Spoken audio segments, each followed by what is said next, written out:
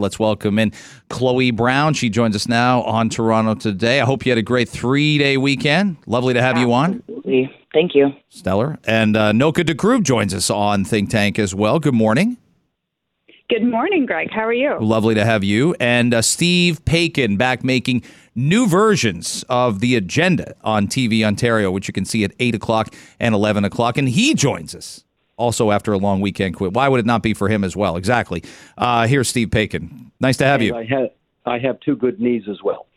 You're a lucky man. I'm getting listeners telling me also, while you're down, get a vasectomy. I'm like, I don't think that's how that works. I don't think you can. Healthcare hasn't dropped off that much in this province that you can request an additional surgery in addition to the one you're getting at lunchtime. I don't know what that says about my parenting either. I might be getting this for my wife, and she may have a burner phone. Who's finished The Bear? Has anyone finished both seasons of The Bear? Only season 1. Okay. I think it gets way better in season. Season 2 is like lightning. It's great, Chloe. It's fantastic. Nobody else has, right? No. I haven't seen one episode of it. You'll really enjoy it. It's really good. I really do like it. I would recommend Drops of God. I just finished watching that. That's phenomenal. Best thing I've seen in years. Years? Ooh. Yeah, that sounds like a prisoner of the moment type. That's the best lunch I've ever had was with Greg Brady. That's not true. Okay. Drops of God. Oh, it's on Apple TV. I'm getting a look at the trailer right now. Okay, yeah. We'll give it a run. All right, this story really manifested itself over the weekend. I'll start with you, Nokha. This girl charged with murder in the Toronto swarming case got rearrested at an assault at Wilson Station and a stabbing assault at that on Thursday. And we don't find out that this is one of the 8 girls alleged to have been involved in the swarming and killing of the Toronto homeless man.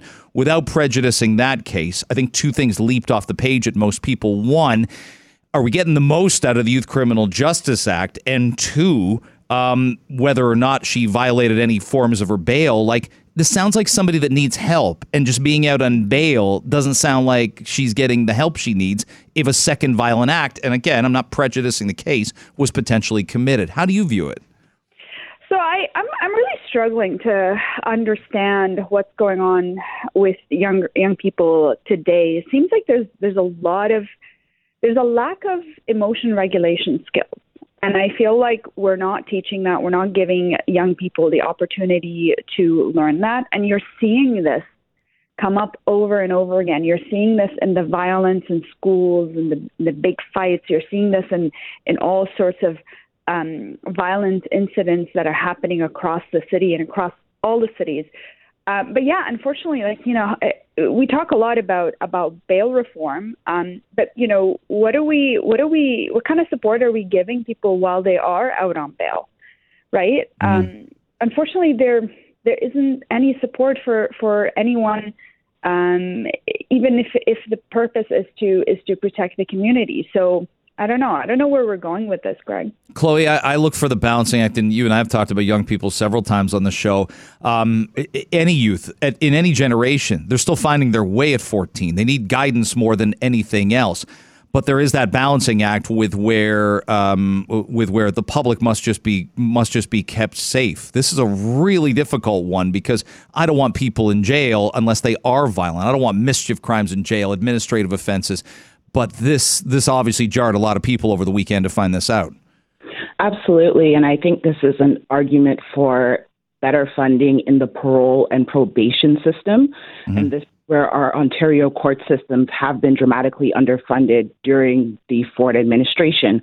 And we're seeing how that impacts basically our living as working class people, because without those proper safety nets of getting them housing, mental health support, employment, then you're really left with just kicking the can down the road.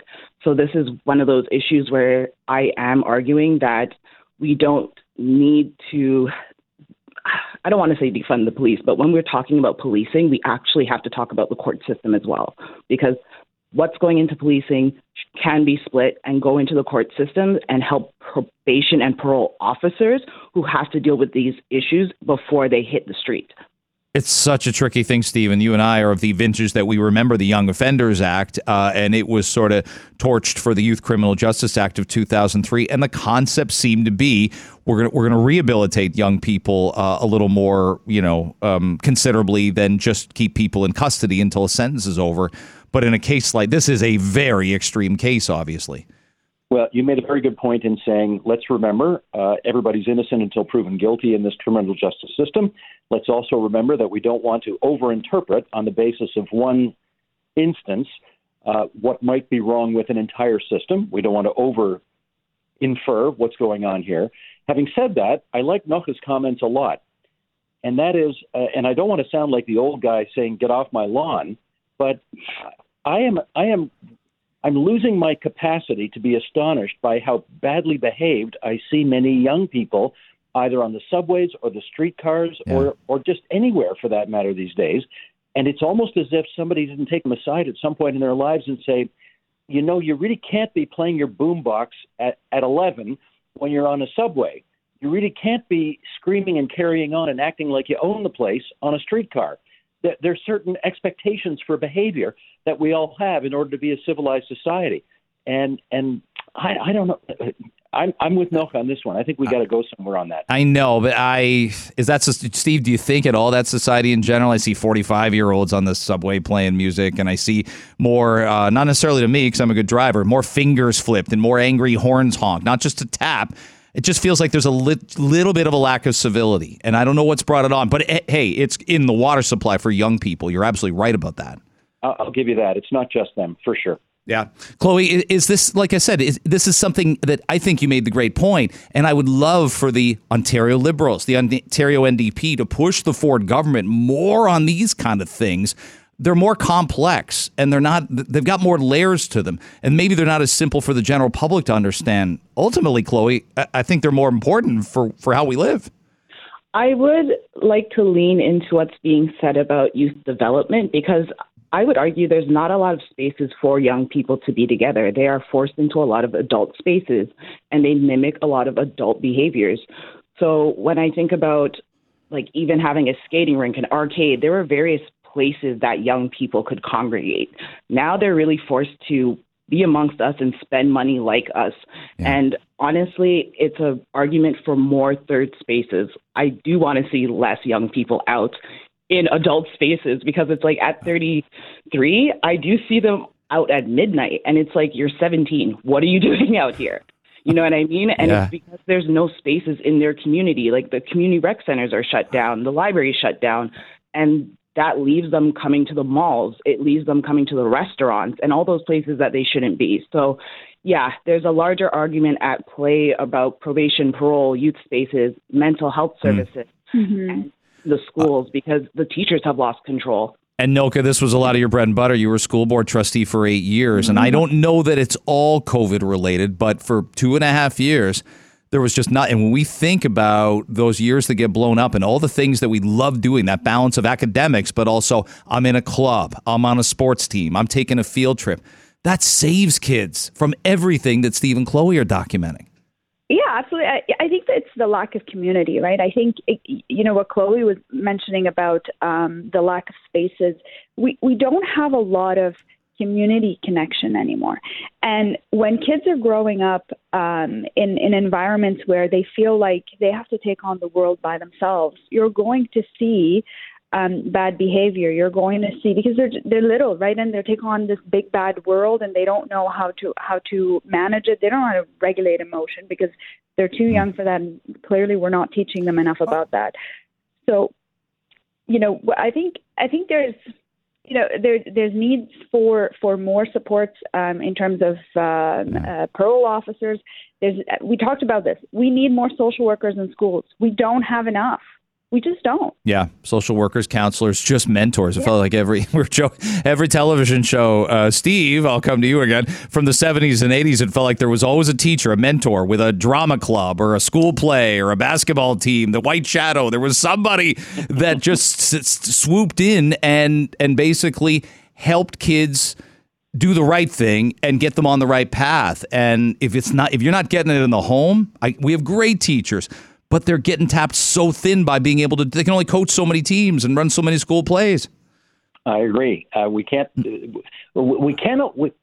certain expectations of teachers to teach, and we want them to do that, and we want them to do it well, because we need our students to come out educated, but we can't expect them to be the kids' parents as well. parents have some responsibilities here. And as tough as it is, I know parents are juggling so much these days. Everybody's juggling so much these days. But who said it takes a village? We really got to come together better on this. All right, let's move. Let me get to Chloe Brown on this one. David Coletto from Abacus Data put out a poll, and I'm fascinated to start with you, let you lead off as to what you see in this particular poll. They were re-asked questions from last year on whether Canadians think the federal government is focused too much, too little, or the right amount on different issues. Is there any one of those categories? There were like 12, 13 categories all told, from the rising cost of living at the top to Russia and Ukraine at the bottom. Anything jump out at and you say the Liberals are missing the boat on this one and they need to have a better focus?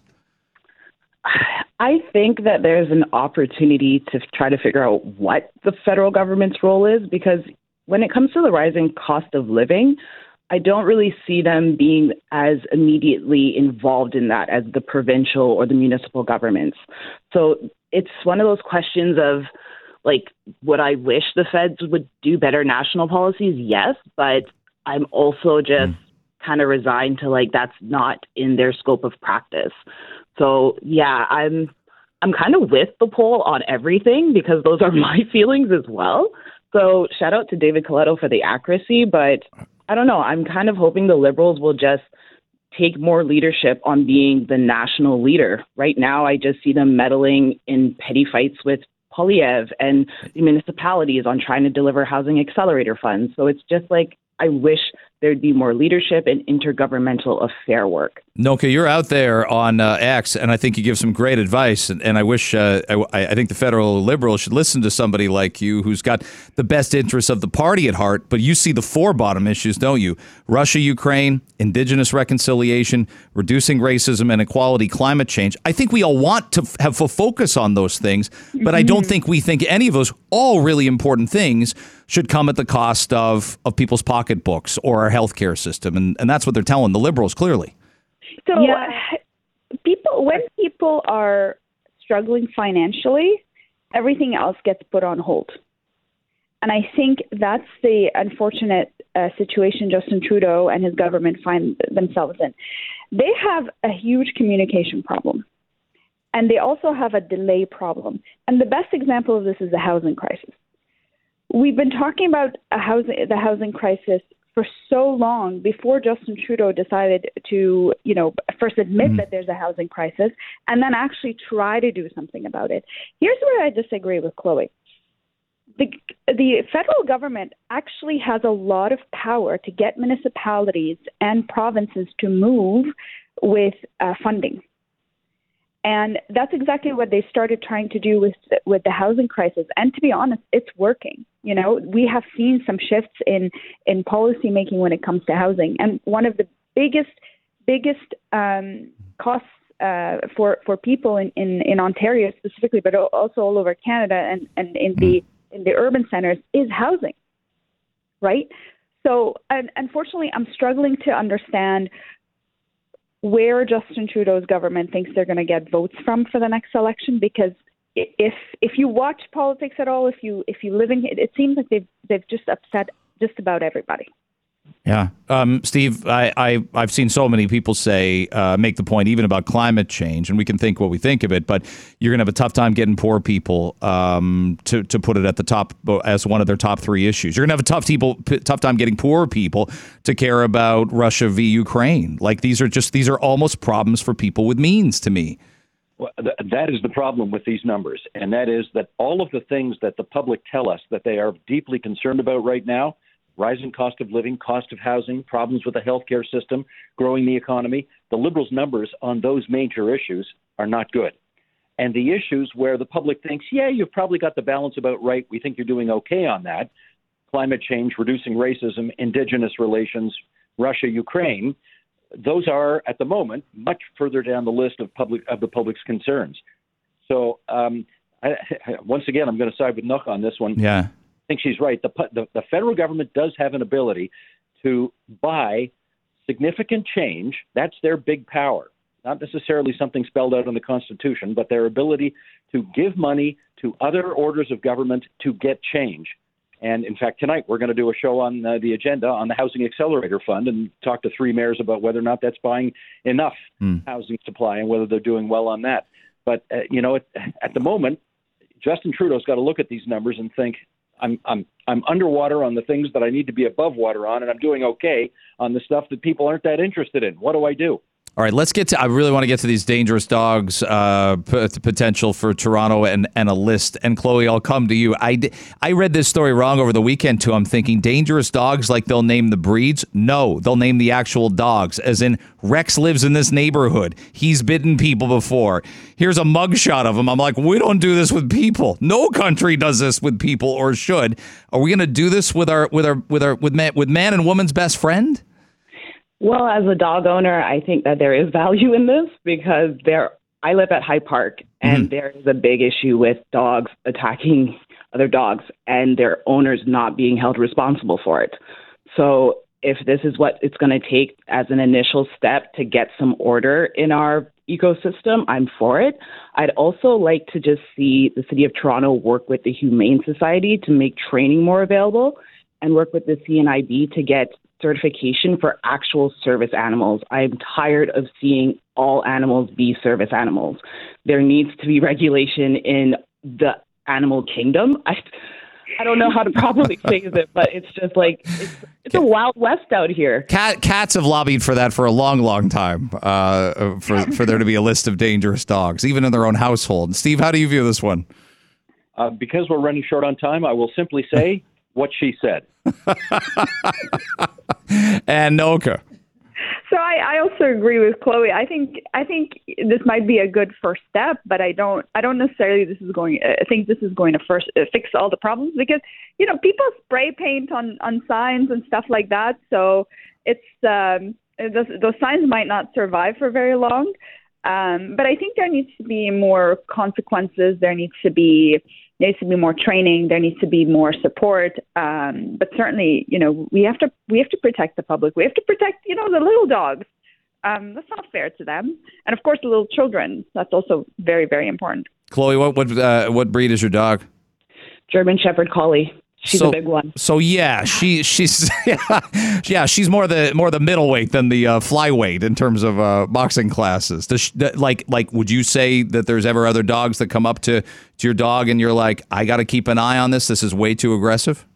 Absolutely. Yeah? When it's eat season, I have to become my dog's defenseman. She's such a great girl. There are people who have larger dogs and they just breed them. So it becomes an issue where they become a little bit more savage towards her. And yeah, it's one of those things where I think there needs to be some reining in around, you have a responsibility when you take on having a pet. I see this story every year, it feels like, and I think I saw the 3-year mark, and now it's the 4-year mark, but there's a story from Rob Ferguson, the Queen's Park Bureau writer in the Star, Steve, about the John A. Macdonald statue at Queen's Park. And by the way, any phrase that uses any sentence that uses the phrase rodent infestation, I'll read that in the Toronto Star. But this statue has just kind of been there, and you know how this goes. There's some people that are like, we got to honor Sir John A. Macdonald better than this. We can't have rodents tearing up the statue. And there's some people who are like, either do something or get off the pot, because it doesn't feel like the Ford government's been really brave about what they want to do with this statue. Well, strangely enough, it's not the Ford government's decision. This actually, because the statue is sitting on what they call the precinct of the Ontario legislature, there's a subcommittee of the legislature that's responsible for this. And that committee consists of the speaker, a government member, and an opposition member. And for the last 4 years, there's been a tie. There's been no consensus about what to do. That's the problem. And I wrote a column about this a year and a half ago saying this is a bloody embarrassment. You drive up University Avenue and you see our first prime minister, covered up like this. Now, having said that, I wasn't arguing for a particular outcome. I was saying, make a decision. This looks terrible. Either get rid of it or open it up or put a plaque on it contextualizing McDonald's record, but do something. We look like a laughingstock with this thing crated up like that. Is that fair, Chloe? Should they open it up to the entire legislature? Do we need a public survey that would cost taxpayer money? What do we need here? I think rodent infestation is enough. We live in a city that's struggling already. Get rid of it. There's enough schools, sculptures, paintings, figure out a different way. I'm with Steve. I don't want this in my city. Nokha? I agree with both of them. Unfortunately, it's gone too far, and there's no. I understand that we are constantly having a public debate on these things, and this is good. It's not this particular case, but we have to have public discourse on history, but it does need to include rodent infestations. Yeah, well, we all got the phrase in, so I thought that was good to wrap up. Steve, I don't see this ending up in Sankofa Square. I don't think we can, two wrongs don't make a right. As Ronald Reagan would say, there you go again. I loved having all three of you on this morning. Thanks for the time. Cheers. Thank you. Thanks, Greg. Be well. Good luck with the surgery. Thank you. Chloe Brown, Nokha Dakroub, and Steve Paikin joining us on Think Tank.